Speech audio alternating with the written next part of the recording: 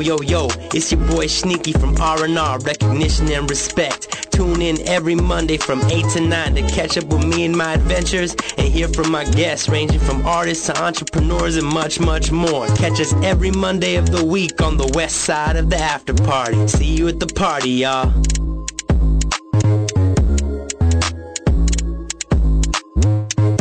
Yo, how's everybody doing out there? Thanks for tuning in to Recognition and Respect with your boy Sneaky.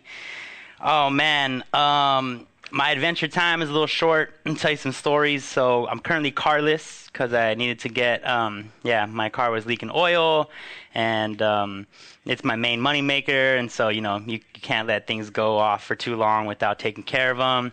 So I didn't have a car. And I had some people visiting from out of town. It was a homegirl's birthday, so I decided to not book any gigs so I could actually let my car get fixed and enjoy myself without stressing too much. I went out, we ate, we drank, we had a good time. They're from Miami, only their second, third time in Cali, so always try to be really hospitable. Happy birthday to Laura. We had a great time. She got a room, and out here we're actually 30-second drive from the studio this weekend, so I thought that was cool.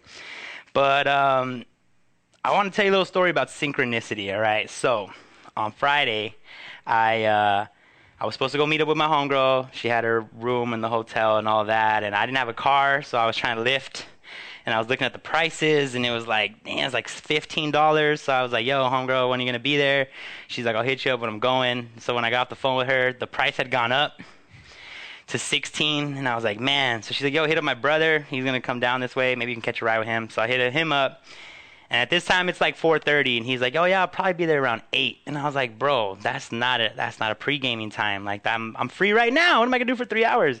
So homegirl hits me up that she's at the hotel, and right when she hits me up, the Lyft price drops to 14, and so I call it, and I get into the Lyft, and, just every time I get into a ride share, I always try to talk to the driver, chat it up, not make it awkward, not make it feel like they work for me. And turned out the driver was a comedian who does corporate and fundraisers, and he's an MC, and he's bilingual, and he has his own entertainment company. And it just so happened that I was looking for someone who was bilingual and an MC that could do some funny stuff at a community event. So it was this weird thing where what seemed as a random steps actually turned out to be something that put me right where I needed to be. And that's how I started off my weekend, and the rest was all a blur. And so, you know what? It's good times, man. So that's my adventure time, man. Make sure you, follow your gut. Put yourself in some random situations. You never know who you're going to meet or what's going to come out of it, especially in LA, especially having, what all the people here that are working 3, 4, 5 different gigs in the gig economy. You never know who you're going to run up on, who's going to be able to help you out with something, and you just got to be open to that, man. And so that's a perfect transition to my guest today, my boy Dwayne Colbert. Say what's up to the people. What up, people?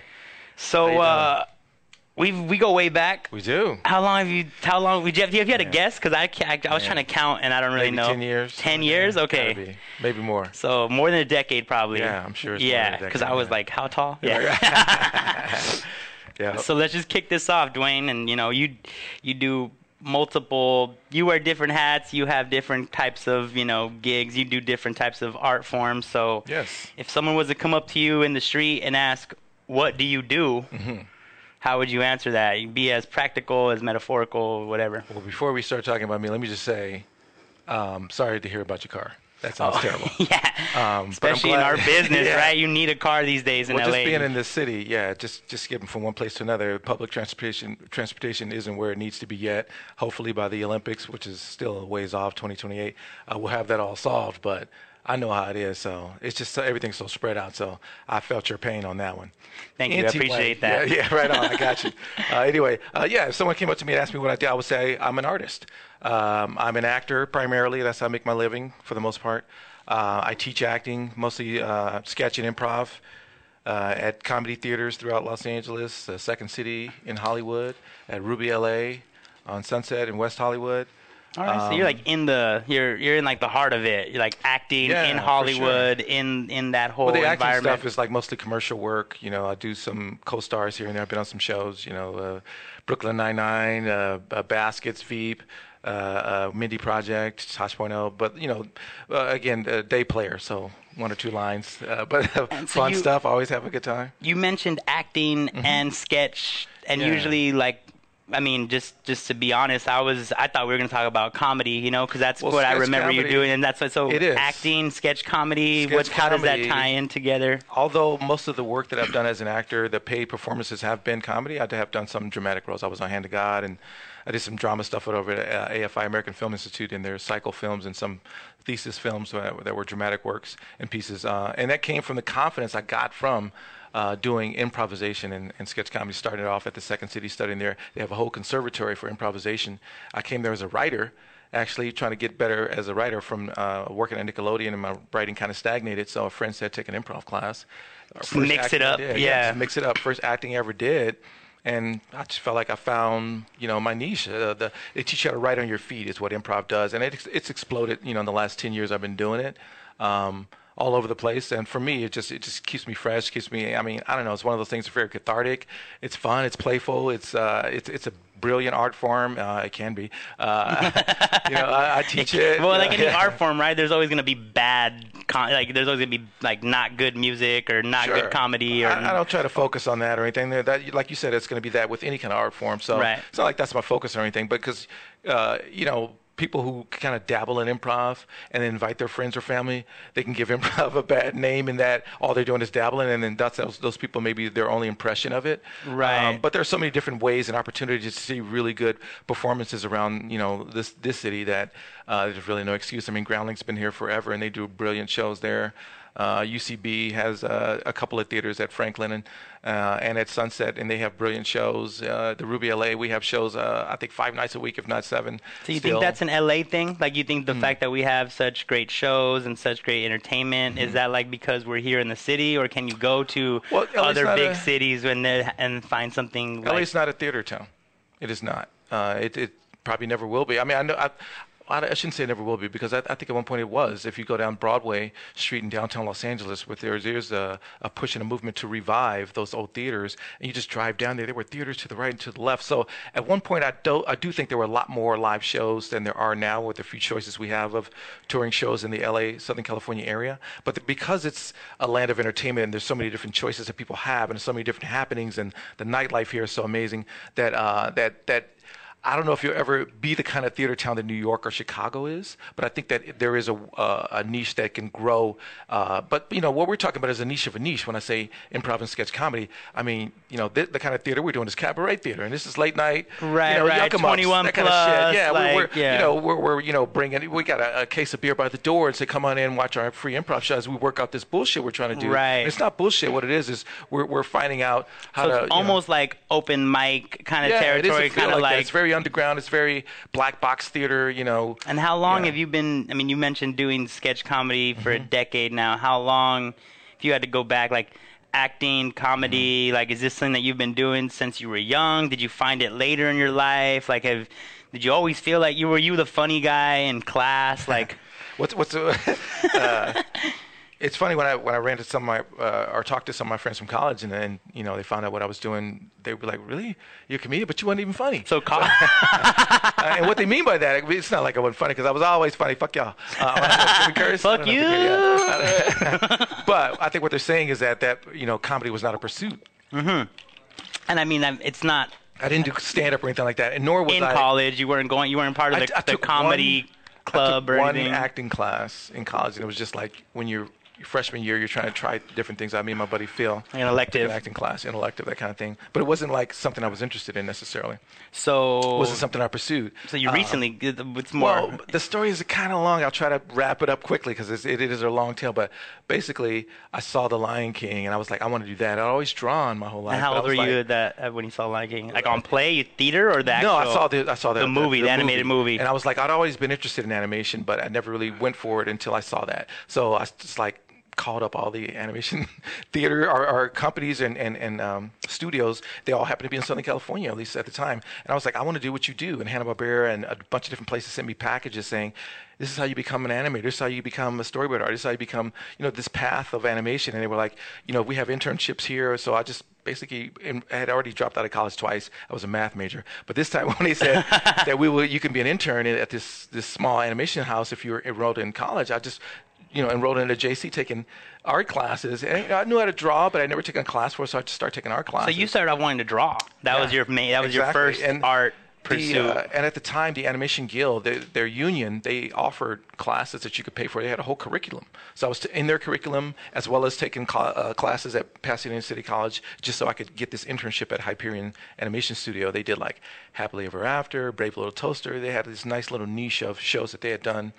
I think they may have done even Proud Family. It was just a nice animation house where it was a place where I could just soak it all in. So I started as an intern there, and I just absorbed it all, man. I knew the whole process of animation there. Pre-production, where we pack it all in a box and ship it off to Korea, and we get it back. And post-production, I mean, I knew every aspect. I even did some pickup voices on stuff like that. But anyway, that led me to moving up in the ranks of animation. I worked for Warner Brothers TV. I worked for Disney Feature on the production side, and on the story in the story department. I was the guy who transcribed the storyboard artists as they're pitching their movies. I would transcribe that into script format or take photo stats. I mean, I was really involved on the production side, but I longed, again, all this time taking classes, and they offered them free at a lot of these places. Like Disney offered free classes too. So I'm paying for classes, I'm taking free classes, I'm trying to be an artist. You're fully immersed at this point. You're just dove in. And what are you doing for money at this point? I had a day job. Okay. And so plus I was working at the theater, at the studio.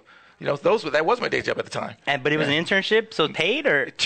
From the internship, they saw this guy's working hard. They made me a runner, so I would deliver packages. Got it. From delivering packages, they made me an in-house PA. From in-house PA, got laid off, but then I got a letter of recommendation. I took that to the next studio. So I always had work in the studio. So you had kind of like followed like the old school traditional way. You get an internship. They see you're working hard. You get a job, and then you move up like from mailroom to all that. My head was down. I worked hard. Anything that I wanted to. My attitude was anytime they thought of me, I wanted them to think hard worker. And at the time, I was just soaking it all in, the process. So I wanted to know how they made cartoons. I loved that, cartoons, my whole life. So again, all these different places, I'm taking classes, and artists started helping me. They would critique my work, be like, this is terrible. But in ways that were, helping me get better. Yeah, of course. To the point where they were like, look, if you really want to do this, you're on this path to be a producer, really, you need to quit and apply as an artist. You need to like change gears at this point. You have to. So I did that. I took a plunge and I quit and started applying to different places. Got some freelance work as like storyboard artist, but at the time in animation, it was like a downturn where a lot of people were getting laid off from these television productions. So the people I was competing against were people who were like been doing it for years, or were like directors who were now having to do storyboards. So I didn't get a lot of work, but it was some. And I got to the point where I figured I can't hack it. And that was really hard to say, something you had done your whole life. You've been an artist, and you had defined yourself with this, and you studied this for years, and then you are not good enough to do what you think you wanted to do. Right. So a buddy of mine, I just took a job as a PA again, just shuffling paper, just to be around animation. I loved it so much. Couldn't get work, but I just wanted to be around it, right? This is after working my way up the ranks. And a buddy of mine saw me. He's like, what are you doing? He said, you did all this. It was like the same guy who told you to like. Different guy. This was like, wait. So everybody saw that you shouldn't. They were like, doing you did all this training. You went through all these things and worked at all these places. Now you're working as a PA. He's like, look, I was at Nickelodeon at the time working as a PA. He was like, they have a writing, fellowship here. Why don't you apply to that? Because when you were doing boards, that's like being a writer. It's like being a director. It's like being a cinematographer with a pencil. And I was like, oh, I never wrote a script before. So I started watching reruns. But you were transcribing stuff into exactly when I was form. Exactly. So you kind of had some. I had never taken a screenwriting class, but I had been transcribing other people's material into script format, and they were like, I get control of the action line sometimes at the time. I'm sure they do it different now, but at the time they'd be like, oh, that's a great description, or they'd be like, no, use this word or whatever, because they're the artist action came like up with it. Enters room or anything that isn't dialogue. Sound. Yeah, right. That kind of thing. So I didn't know what I was doing when I was at Nick to write to get into this fellowship, but I started watching reruns of Bernie Mac show and Everybody Loves Raymond. And I wrote a script based on whatever notes I took like to say this is funny. Like that classic sitcom, that and formula. I got in that writing fellowship for Nickelodeon. It was like 30 years of the program. It was really great. We were writing more spec scripts there. We were working on different shows. They would put you on with the writing staff and all that other stuff. And then I started getting freelance work while I was a fellow on different productions there. And then the work dried up after a while. After I finished the fellowship, and then I had like maybe a year or so doing some more freelance work. And then the work dried up, and a buddy of mine was like, "Maybe your writing got complacent. Why don't you just take an improv class, and that'll help your writing?" And then I took one class at Second City. I've been acting ever since. And that was 10 years ago. I took that class. It was January Wow. 07. Yeah. You know, like I've known you for so long, I had no idea that you had done all that. Like when I met you, you were a comedian, actor. Like that was, I did not know that you had done all that studio writing, yeah. production, storyboarding. Yeah. So at this point in your life, you have a pretty good view, like a good spectrum of kind of the whole, like how something goes from idea to final production. Like you've seen that happen a couple For times. sure. You've been around that. Definitely. In television, did some television writing. Like I said, I worked for different animated shows, so definitely saw something go from a pitch to then you further defining that pitch to then you writing out a script or maybe some outline before the script. Yeah. So when you took the Second City, like, did you know then that you were like? Was there a spark? Was there a moment? I didn't even know or what improv was. Quite honestly, I'd heard of it. I was like, oh, that's when they make stuff up, Oh, So I literally, exactly. That was my way in. Was like, like Wayne Brady. That's the stuff that he does. But what I found was that what it taught me was just how to write on your feet, like I say, and I found my nerds. I found the people who were just as silly as I was, and all these adults learning to act through play. This sense of play and being present. I had never really been, I don't meditate, at least I didn't meditate much then, but I do now. But just this ability to be present in the moment was something that I didn't have in my life and that I really, truly didn't know I needed. And I really, I feel changed your life. It really did. I think improv changed me in that way as far as just being able to be present. And I think that helps me when I do go out for these acting jobs. Just if I see it, they see it kind of thing. I can just be, there are techniques to that, of course, but I think improv helped that more than anything else, because you have to be so many different things in an instant. Right. You have to be fluid. You have to be fluid. Yeah, but be able to react. You still want to, but we have limited props and costumes, and we have to convince the audience and have them buy into our bullshit. Right. So your acting chops come into play to be able to have someone not pay attention to me miming this cup, but they have to see the cup, or pay attention to the relationship or the game or whatever we're trying. Excuse me for hitting the mic. Whatever we're trying to do that is grabbing it. Because I'm not concerned with laughs so much in my improv. I'm concerned with moving an audience. I want them to be affected in some way. Right. But it did start off me trying to be funny though, for sure. And do you think anyone could be funny? Yes. Do you think anyone can be a comedian? And is there a difference between those two things? Yes. Yes, they can, and yes, or and yes to everything you said, and I'll explain myself. Yes, can anyone be funny? You don't have to be born funny to become funny. Right. And whoever thinks otherwise is ridiculous. What they may be thinking when they say that you're born funny is that people who can do it on a professional level may be born with something that others don't possess. Sure. But that doesn't mean we can't. There aren't techniques that have been developed through, volumes of books and movies and whatever workshops and schools and all these different things that can teach you things on how to be funnier than you might be today. So you can teach funny, yes. Now, what was the second part of your question? Can anyone be a comedian? Can anyone be a comedian? And I guess that would be that professional level where you're touring and you're doing all that. Yes, I say yes to that because what people don't realize is that, that the whole model of what a stand-up or what a comedian is has changed and evolved, and it always will. You go from Mark Twain standing up and in front of the first invention of microphones, talking and when doing what's basically a stand-up routine. Even though he's like what they call like speeches or gatherings, but it was full of comedy in a way that he knew he was going to try to get across these moments of levity to help weave the tale. So from that all the way through to vaudeville and stand up as it was further defined through the 50s, 60s, and 70s to the explosion of it in the 80s where everybody gets a fucking TV show to where it is now where they put your goddamn phones away so I can work on my craft. Yeah, you can still do it because what I think has happened now is that what people want is you. People thought you kind of heard glimpses of that before, like people like Roseanne or Seinfeld made it because of their own personalities, but no, that was a routine, that was a stage persona.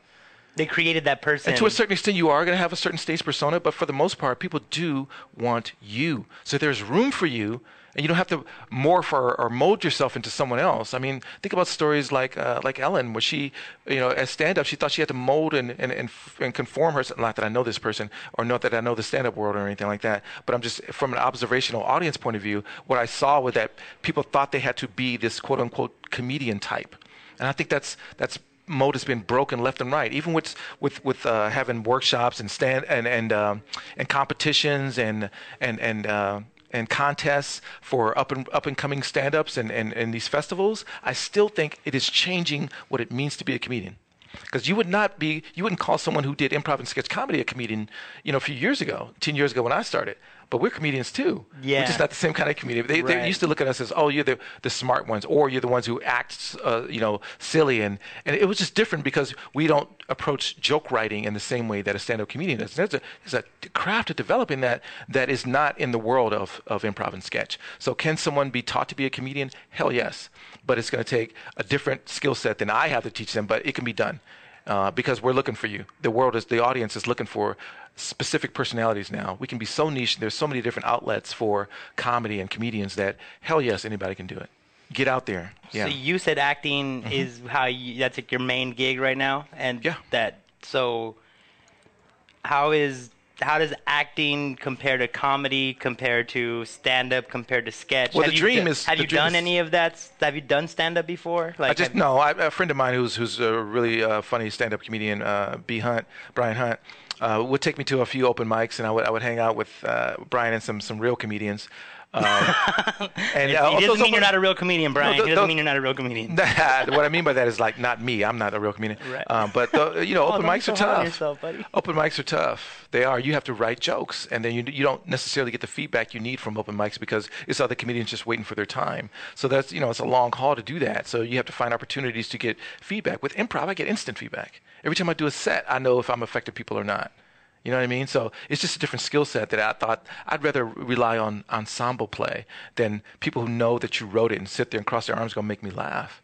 There's room for that, obviously, and there's people who are great at that, but that's not me. Right, because I still think that's probably what people think about when they think comedy. They think stand-up. They think guy with a mic. And that doesn't necessarily have to change. It's not like I'm, rallying cry for, let us improv people in too. I don't care. Right. It's just that I just gravitate toward comedic acting when I'm out there, and my reel is all about the shows I've been on, the things I do, the shows I write, the things I direct are usually comedic theater or comedy. So that doesn't mean that you can't bring the skill set of acting to it, because I think that makes you a better improviser. Right. But yeah, so I'm an actor who improvises. Yeah, you're an actor who improvises. So that's kind of, for sure, that's your niche. Even when I go to auditions, man, I improvise all the time until they tell me stick to the copy. They're like, read the damn script we wrote. But for the most part, I give them what they ask for first. I give my interpretation.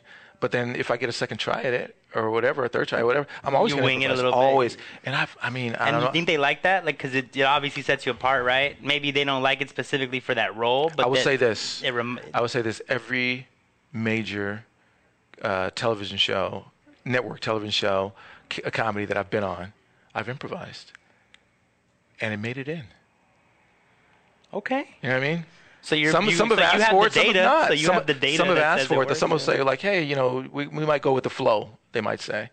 And I'd be like, I'm down to go with the flow. That's what I do, baby. Or if they don't, and I throw in one, if it's good, they'll keep it. If not, they get that shit out of here. But I'm not trying to ruin anyone's, writers are brilliant. I'm not trying to act like I'm a better writer than them. Right. Someone who's wrote a good piece of copy. But for commercials, it definitely helps. You're bringing flavor. And when I say I make my living as an actor, it's mostly that. It's mostly commercial work, like I say. And then improv definitely helps me do, with commercial work.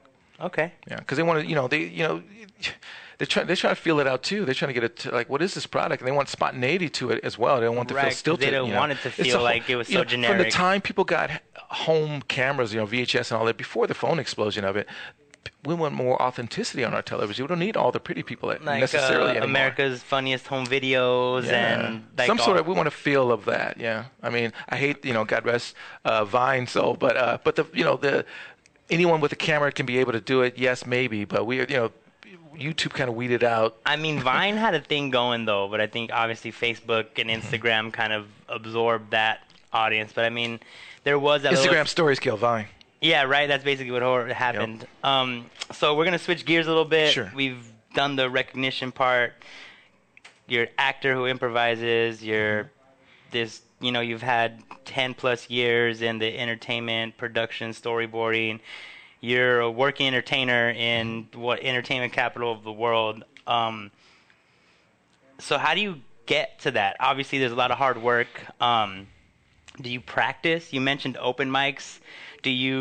How do you keep your sketch comedy? Like, is there exercises for that? I know you mentioned let me just make sure I clarify the difference between sketch comedy and improvisation. So improvisation is, that is an art form that you get up and you improvise as saying, this is our performance piece, and we're just going to improvise and make this up. And it's a one-act play that we do called long-form improvisation, where we take a suggestion from the audience and then we improvise for like 25 to 45 minutes oftentimes, and that'll be our set, we call it, and that'll be a one-act play, right? And that's made up on the spot, never seen before, never to be seen again necessarily. Sketch comedy is written. It's written, but it could be written with improvisation, and that's what makes places like the Second City unique. Is that's how they write their sketch, is through improvisation. So they might do that improv set, record it, then go back and find the jewels. It's kind of like freestyling and then finding out like what's the gems. It's the same kind of skill set. And in Chicago, they'll have an improv set after their regular performed sketch show. They have an improv set where they're working out new material, and then they slowly incorporate new material into the set that they do, their normal written sketch show, until it becomes a new show. So those two things are separate, and I do both of those things. So I perform regularly with a group called Black People. And that's me and a bunch of different improvisers. These are people who are, most of them from Chicago, some from LA, just like-minded folks who get down and do our thing with improvisation. You've seen them on TV shows and movies. They've done way more successful than me, but they're awesome and brilliant, and we play together like nobody's business. It's a shorthand we have where we don't have to think about it. I play with a group called Shortstop at the Ruby. It's a house team. They're currently their longest or oldest house team, the longest running house team there. And that's a group that was put together through auditions by the theater. So this is not me and my friends playing like Black People are. This is the theater saying, we like this personality to play with this personality, and then we hire a coach. They put together their team, kind of. Yes, and we hire a coach, and we hang out all the time, and we have our own form that we come up with, our own form of long form that we then play every week at a weekly show at the Ruby. So that's my improvisation. What Afro and Ass Whoopings is? And Afros and Ass Whoopings was a sketch comedy show that I wrote. It was a musical comedy that I wrote. So sketch comedy, I teach sketch comedy at Second City, sometimes at Ruby, and I coach sketch comedy teams. Drug Money is one of the teams that used to be at the IO or IO West, which closed recently. So now they're over at Acme Comedy Theater on La Brea, where we do a monthly show there, the second Sunday of the month, called Drug Money Sketch Comedy. Look them up. And we also are looking to perform at different festivals. They've done the San Francisco Sketch Festival, Drug Money. They've done Austin Sketch Festival, and they're just great. Group of veteran performers, dope people you've seen again on TV shows and movies. They're just so dope. Great writers, performers. They all write and perform their own material. A house team at Second City I coach called Cuddle Puddle. Brilliant performers. Again, this is a team. When I say house team, I mean the theater itself auditioned and put these people together and say, okay, now we are going to give you a coach, and then this coach then puts up we do every 4 weeks. So like they're basically putting together squads, and they're like, we got our squads, go be dope in this. Go be dope in our theater. Bring people out, make them laugh, and then we'll keep you on. Exactly. So you do multiple. All this thing, and that's how you kind of piece it all together. That's how I make some of my money. That's how I supplement the acting. That's how I do my own writing. You mentioned Afros and Ass Whoopings. Afros and Ass Whoopings was the Second City producing a show that I wrote. I'd gone through their directing program. Second City is a school. Second City is a comedy theater based out of Chicago that also teaches through improvisation through their improvisation conservatory. So you went there to learn? I went there to learn about improvisation. And I eventually worked for them as a performer. A performer in the theater. First on a cruise ship. They used to have a contract with cruise ships where you'd go 4 months at a time, and you'd like some DW3 shit. Well, yeah, write and perform. I mean, not write, but I was performing sketch comedy and improvisation on a cruise ship as part of the entertainment. That's dope. It was great. Went all over the world. It was awesome. So that was the first time I worked for them. That was the first time I worked as an actor, was for Second City. And then after that, I came back and I went through their directing program, and then they hired me on as one of their instructors in LA. And then after I got through their directing program again, they saw some of the work that I was doing in the program, and then they hired me to direct and teach. And that first show that I wrote for myself that I didn't audition other actors with their own material that I'm putting up. Their sketch material, so this was my sketch material, was Afros and Ass Whoopings. I basically saw Mike Brown get gunned down in Ferguson, and I had to explain that to my two boys, and it was hard for me to look them in their faces and, not let them be kids anymore. So instead, I wrote a musical comedy about it. And we killed, man. Healing through laughter. Healing through laughter. We killed too. We brought in black folks that had never even heard of sketch comedy to that theater. We would sell out shows. That was completely written, produced. You auditioned. You chose the actors. So yeah, that was I like worked a with whole... the musical director, Huey Stonefish. Huey wrote the music for it. He's my Jewish brother from Connecticut. He's just brilliant writer. So was that like your first thing where you kind of like had? It was the first thing that was complete was creative me. control. Yeah, that's my comedic your baby, voice. You had to put it up on. Afros and Ass Whoopings is my comedic voice. I took what I learned from sketch comedy and I brought that to a musical. I had never written a musical before, but I feel like we needed comedy for the subject matter of police brutality. We wanted it to be a musical so people who aren't black would feel our pain, because I don't feel like people are bringing enough attention and aren't feeling our pain enough about this epidemic of black people and people of color being gunned down, unarmed and otherwise, by police. And so, how long ago did you put this show on? Started writing in 2014 when Mike Brown got killed. Okay. We put the show up in 2015, and we ran through the end of 2016. So we started. And it's coming back? It's coming back. We got some producers involved. We're gonna be raising some funds. We're gonna have a new cast with some holdovers. We are writing a second act.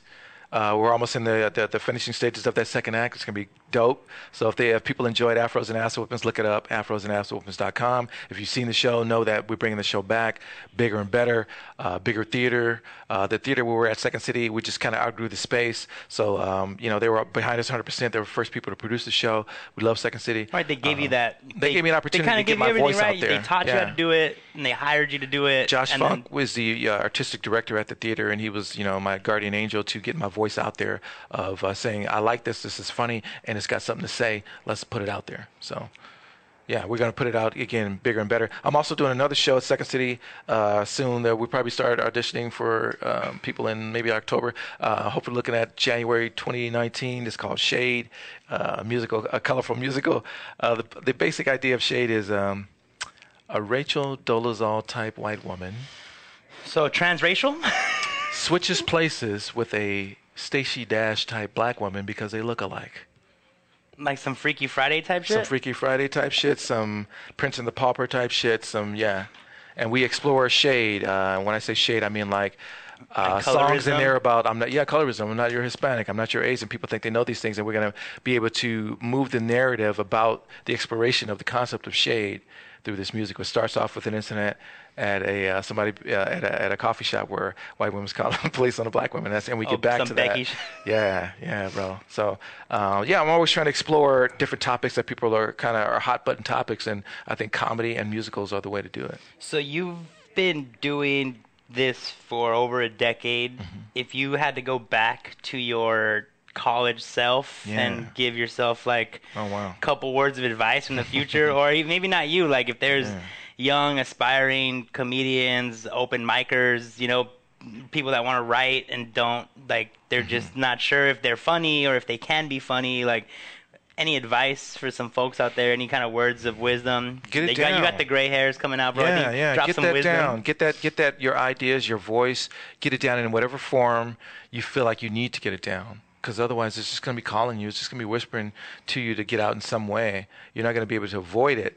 Not that you want to avoid it, but if you feel like there is no avenue or venue for your voice, you're wrong, because there is. In some way, shape, or form, you can get your voice out there. So if you need to write it down, write it down. If you need to speak on it, speak on it. If you need to rap about it, rap about it. But I feel like, the same skill set that is used and people of color, mostly black people, gravitate toward with freestyle rap and all that same skill set can be utilized, and I think a lot more of it is with improvisation. There are forms of improvisation. Baby. It really is jazz. It's like jazz. It's like sports. It's like all of that. So I would say just get it out, get it down, get your voice down, and then we can talk about how to shape it and maybe put it out there depending on what kind of audience you want. getting it down just may be cathartic enough for you to just be like, oh, I can sleep at night. You know what I mean? If I only want to get stuff out just for me to giggle at home at my desk, that's fine too. I can have an audience of one.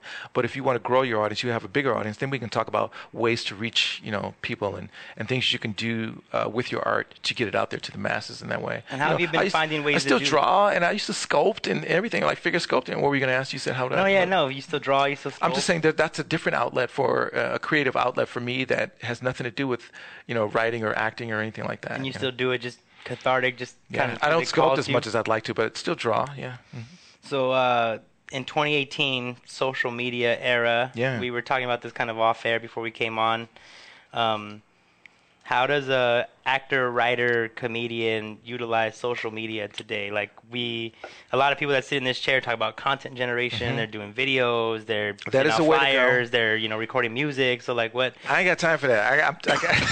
I'm working too much. That's what it is. It's not like I'm against that or anything like that. I mean, you should have a presence because it feels like nowadays if you don't have a social media presence, like people treat you like, are you even here? Do you even exist? Kind of thing. So I agree that as a performer who's trying to get myself and my work out there, I need to be able to reach the people, and you have to be relevant in a way. And it's comedians were always fighting for relevancy. Like, do I matter? Especially as you grow older. Like, I don't want to be the angry man waving his fist on the on my lawn saying get off my lawn kind of thing. But is my point of view the point of view that I feel like I need to share? And I think it is.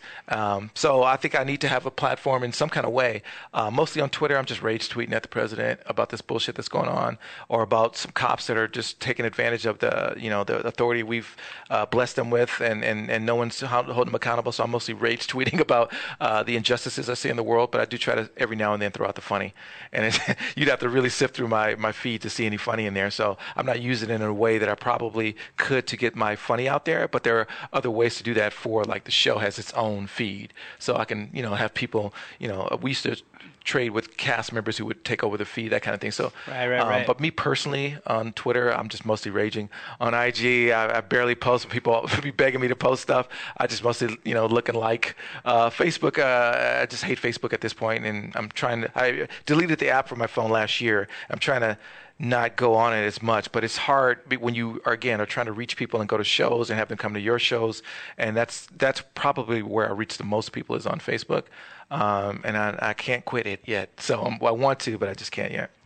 So you talked about tweeting and the president. I listen to a lot of comedians who say, Trump is good for comedy. There's a lot of things going on in the world, of course, like fucked up policies, people of color being stripped of, basic human dignities. Is that good for comedy? I think having an opinion is good for comedy. It doesn't matter who's it does matter who's in the White House. So what I meant to say, or what I was starting to say, was it doesn't matter for comedy who's in the White House. It does matter who's in the White House, just plainly saying, not having anything to do with the comedy. But for comedy's sake, having an opinion matters more than anything else. A point of view, a way of looking at the world, saying, okay, everybody is looking at this situation or this topic this way. How do I feel about that? Am I brave enough to say how I feel about it? And is that different from everyone else, or is that the same? And how is it the same, or how is it different? What that difference or that similarity is probably the comedic point of view that's going to get you, standing out and being different and makes you who you are. So having an opinion, I always got an opinion. All I'm trying to do with my shows that I put out, the shows that I write and perform and direct, oftentimes is just like get the audience as pissed off as I am, because I am fucking heated about injustices in the world, because I look at stuff and I'm like, how are we letting this shit go by? This is horrible. I have morals. I'm not trying to say I'm a goddamn saint.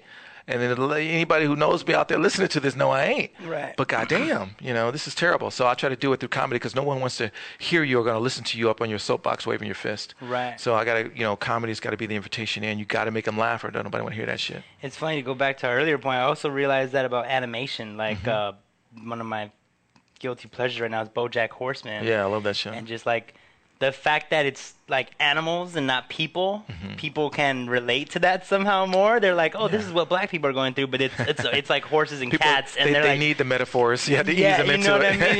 You're like, the analogies, helpful. You're not seeing a person, so you're not like, oh, that person's different. You're seeing like an animal that's been, Sure. So I've noticed. I mean, from Dr. Seuss on, and even before him, but people, we need that, man. That's what poetry is. It's like we're not speaking straight English or a straight language. We're giving you a artistic version of it, so you can really get to the meat and bones of it without hitting you over the head. Because when you hit people over the head, they're going to tune out. They don't want to hear that shit. And that's kind of where this whole Trump thing came from, arguably, right? There was like a whole section of the country who felt like people weren't listening, and I think it was a combination of things. I think that was a large part of it, but I don't think that was the only thing that was happening there with Trump being elected. I ain't trying to get too deep with it, but for the most part, I don't buy into the wholehearted acceptance of this. People who were disgruntled and felt left out, and that's why he got elected. No, I think there were other factors involved with that as well. Okay, all right. So I've been kind of like amazed by your whole journey. It's been a long one. I'm amazed. Shit. Yeah. I mean, it's still going. I think it's really important for listeners to realize, and I think this is beautiful, that you started off kind of completely somewhere else from where you are right now. Yeah, big time. I was a math major in college, man. And you put a lot of time and energy into those things. Like, how were you scared to switch gears? Always scared to switch gears. The biggest fear was when I was like, I can't hack it as a visual artist. I'm not good enough. These people are world class. I don't have what it takes. And I've always been the guy who drew. So like, what do you do when you've always defined yourself as this one thing? So that's really scary. So I don't look at it as a bunch of, things that I've accomplishments. I always look back on it, the things I've done as a bunch of failures that I just didn't quit. I just kept going and say, how can I turn this into something else? And oftentimes that was other people looking at me, like a few examples I gave tonight, but there were a million more of people in my life who were looking at me and saying, you did this. I love this about you. I loved your attitude. It's mostly my enthusiasm for the work and my attitude that's gotten people to say, hey, here's an opportunity. And I've been ready for those opportunities. That's the difference, is like being ready. All those skill sets help me get to the readiness of when people come with the opportunities, because they're going to come. I've been so lucky in my life in every aspect of it. Everything that I've done and failed at or had some, accomplishments in, I've been really lucky where people look at me and they're going, wow, man, I want to ride your enthusiasm. People really do feed off enthusiasm. And I have a true, genuine love for art, for creativity, for making people pay attention to something other than their dreary lives sometimes, And when I say dreary, I mean like we're all wanting to get away from dreary. That's not a goal of anyone, is to have a dreary life. I'm saying there's more to it than that, and here's how, And so, I mean, you mentioned your boys. Mm-hmm. 2 black kids. Yeah. Three. How many you have? 3. I have 3 boys. Yeah, 2 of the younger ones are still in, school, but I have an older son too. He's about to go off to college, and Justin is about to go to UC Santa Cruz. Yeah, and George's still in high school. He's going to be a junior at Pasadena High School. So, and I know, like when I was Evan is my oldest, and Evan is he's in boot camp right now, man, at the Navy. Oh, Naval Academy in Grand Rapids. Yeah. Does that worry you? It does worry me because of the state of the world, but that's at the same time, I feel proud of him. Yeah, I really am, man. Ev's doing it for the fam, so yeah, it's all great. Yeah. Cool.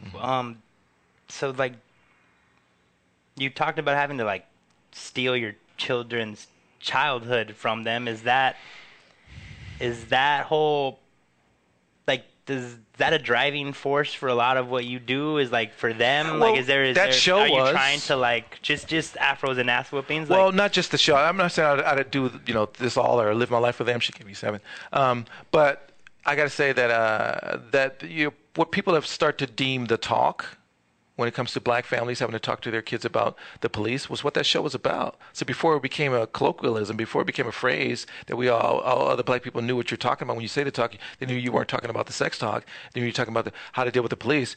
That's what our show was about.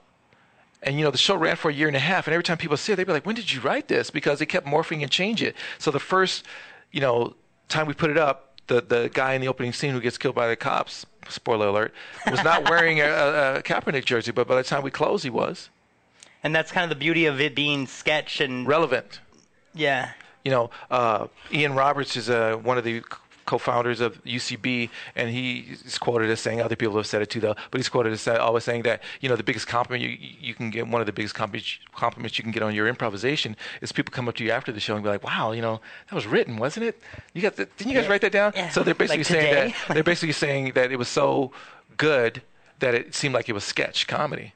Well, I think the opposite is true too, and I'm sure other people agree. And I may have to vocalize that the best kind of sketch comedy feels like improvisation. that feels like it's alive. So there were my mind just went. because there were moments and places in all the sketch shows that I directed, especially in Afros, where I gave dealer's choice, where it was up to the improviser, the actor, to choose in that moment an improvisation that they want to do, and it still fit into the narrative. Right. So our sketch show always felt alive. It always felt like improvisation. And the audience resonated with that. There were people who came with groups of other people. They came 6, 7, 8 times to see the show, and they were like, fresh. Always felt different, always felt fresh. There were ways we put in there where the dealer's choice were pop culture references. So it always felt like, oh, wow, how could they be on it? Well, they're talking about this thing that just happened in the news. Were there ways to do that and keep it relevant through improvisation? That's amazing. All right, well.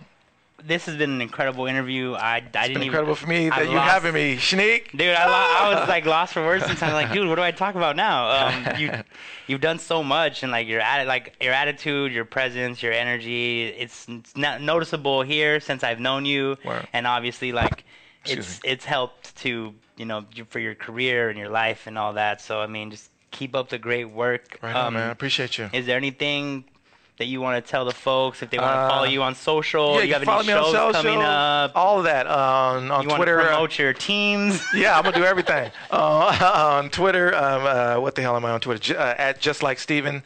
That's because my last name I pronounce it Colbert, so it's just like Stephen Colbert. So I'm at Just Like Steven on Twitter, on IG, D Colbert 01, because I'm the only one. What else am I? We don't need to be snapping. I'm married. What else?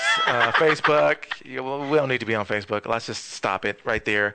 Promoting shows. I perform with Black people at the Second City. I believe we have a show this Saturday at 7:30 in the Brick Box. That's our Black Box Theater. What else? Perform with Shortstop on Sunday nights at 7:30 at the Ruby LA. And Afros and Ass Whoopings coming back. Look for that. AfrosandAssWhoopings.com. Shade, A Colorful Musical, is going to be coming to Second City in 2019. Well, you busy, dog. Let's do it. I like it. All right. Well, I appreciate your time, brother. Appreciate you, brother. We're just going to wrap it up. Oh, also, thank you for bringing some supplies for the kids. Yes. I really mentioned, appreciate you guys were looking for some donation supplies for the kids. I brought some pens, pencils, whatever y'all need. No, you know what? Brought what I could. And honestly, that's just a testament to the visionary of this whole thing, like Montana, the Madam of Media. Word. She came up and she's like, yo, we bought 100 backpacks, 50 for LA, 50 for Dallas. Like, wow. We're going to find an organization, we're going to find schools, we're going to find kids that need stuff, and so start telling your guests, So you were the first one to bring in stuff. I really appreciate I love being the first. Shout out to Christian Arias. He's also going to be donating to LA and Texas. That's another thing real quick that helped me, I think, with my art. I try to give it all away. When I found improvisation, giving of myself is what I meant by that. Anytime someone asked me to be in a show or a video or whatever, I did all that, and that led to so many different opportunities just for me giving.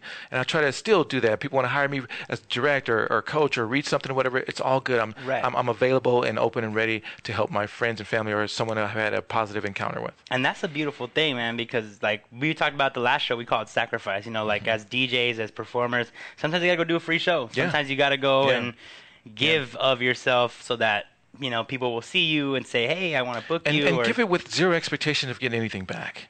Yeah, that's the hard part. I think that's the hard part. I don't say I did it to get things back, but you just be amazed what comes at you, though. Right. Again, with those opportunities. Yeah. Cool. So we did a drive. It's ending August 15th. So between now and then, if anybody wants to get me any pens, paper, pencils, school supplies for young kids, put them in a backpack. We're going to get them out. You could either give them to me, you could bring them to the radio station. I hosted a giveaway this past week, and it was not good. I guess like my crowd isn't used to giveaways, or I got to figure out a better way to get the content out. We're trying to give away free shirts. Motherfuckers are liking the post and not following the directions to get into the contest to get the shirt. Like, you already clicked it. Why didn't you just go follow After Party and then comment a homie like you did? So after a week, we have our winner, Rulis84. That's my brother, y'all, because homie supports. Yes. So, what up, Rulis? Could have been really easy for y'all to get some free shirts. So, Rulis, you won the shirts. You and J26 be walking around with some After Party West gear. This Friday, Speak Easy, Demise Music Takeover, my monthly hip-hop event, almost about to hit a year in October. We're always trying to get better about bringing people in, bringing new artists, the environment, the ambiance, the community. So come out. It's free, 21 plus. We have a photo booth. We have food vendors. We got a 420 friendly patio. We're out there enjoying, celebrating life and the love of verse every second Friday of the month.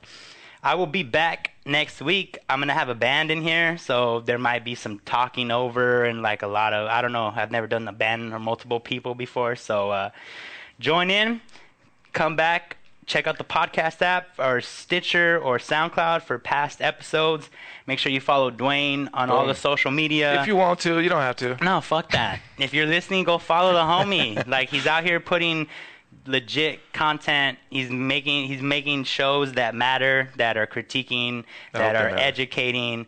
And, you know, the whole reason I brought you on is because we got to support each other. Right on. Like, there's not a lot of us that are doing the whole creative thing. As soon as you hit me up, I was like, yes to that. Yeah, you didn't even know what it was. Yes, and to this. that's what we're doing out here. So follow my boy. Go check him out. Go check out his comedy. Go to the shows. SecondCity.com, Ruby LA. Come on. Let's see some shows. All right. I love all y'all. Thank you for supporting me. Thank you for tuning in. We'll see you next week. Brittany, take us out. All right. Folks, with you still.